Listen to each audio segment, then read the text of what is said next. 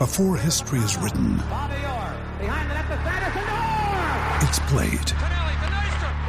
Before it's frozen in time, it's fought one shift at a time. Before it's etched in silver, it's carved in ice. What happens next will last forever. The Stanley Cup Final on ABC and ESPN Plus begins Saturday.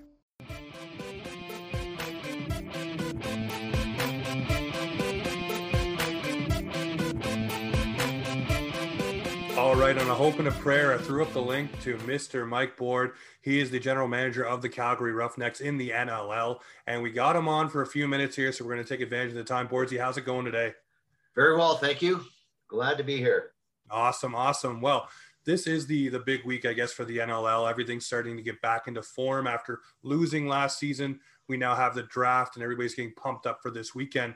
I wonder for you look at the draft this weekend. It's been hard to see guys. You had some things going on in Ontario and some other little tournaments going on as well. For you, what are you looking for out of guys, and what have you noticed the most out of guys who've gotten to play that's caught your eye?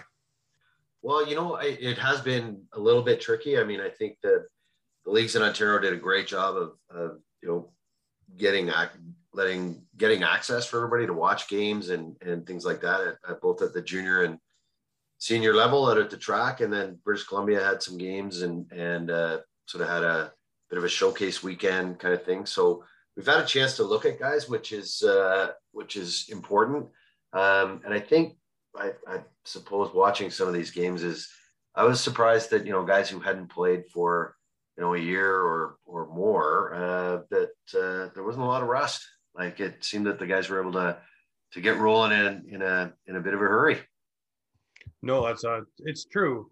And I've talked to a couple of GMs now about just players and getting them up to speed, and conditioning be a huge thing.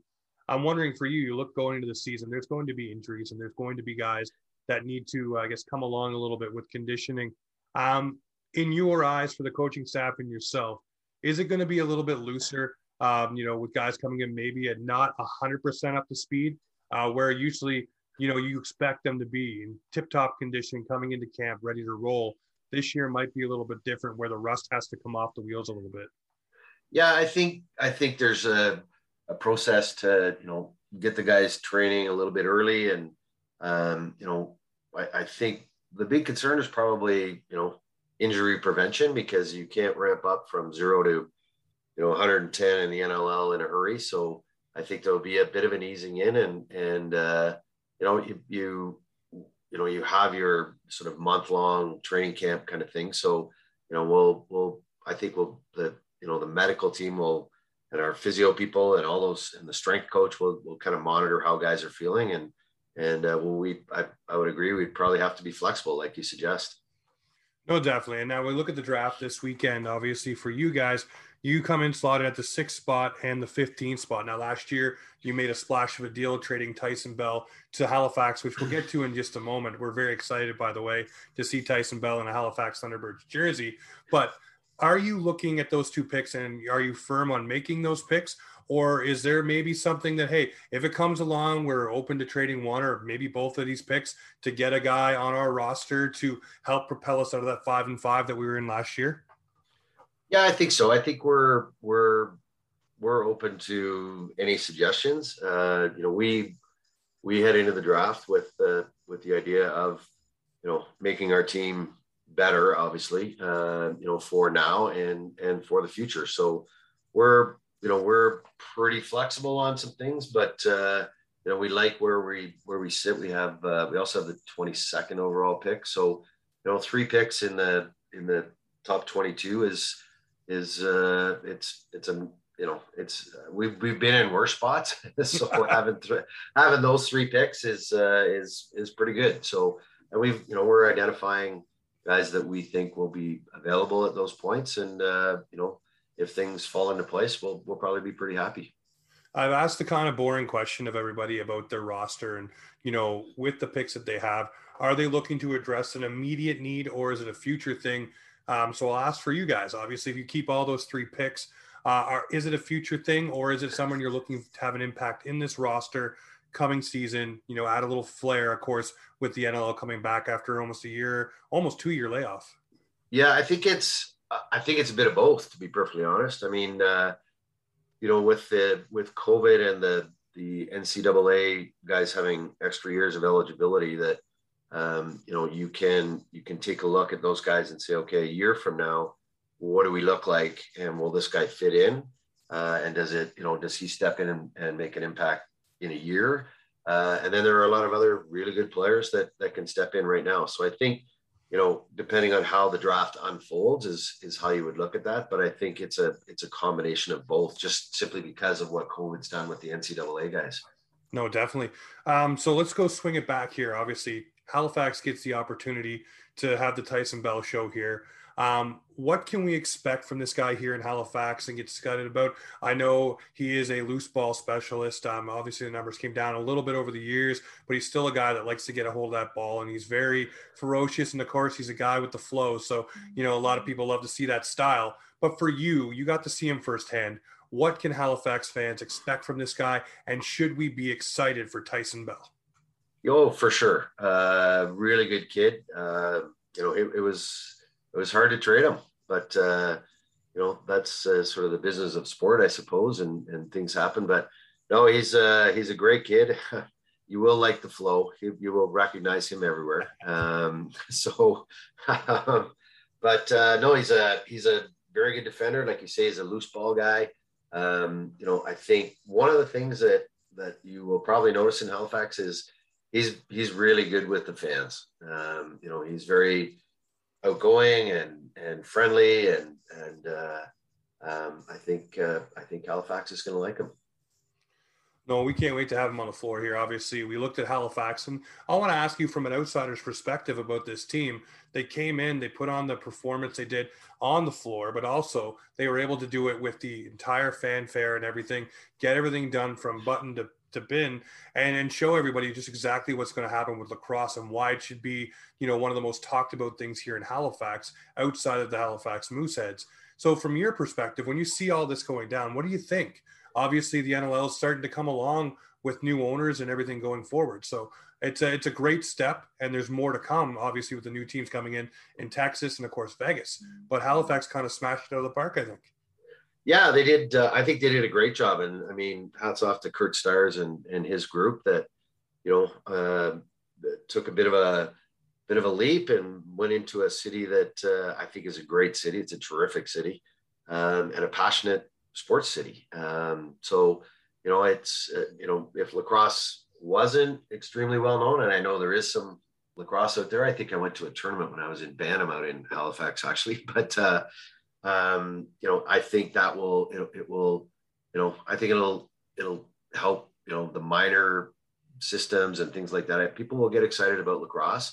It's too bad it was the shortened type season, but I think with a full season and the opportunity to spend more time even in Halifax, I think there's nothing but an upside for the Thunderbirds.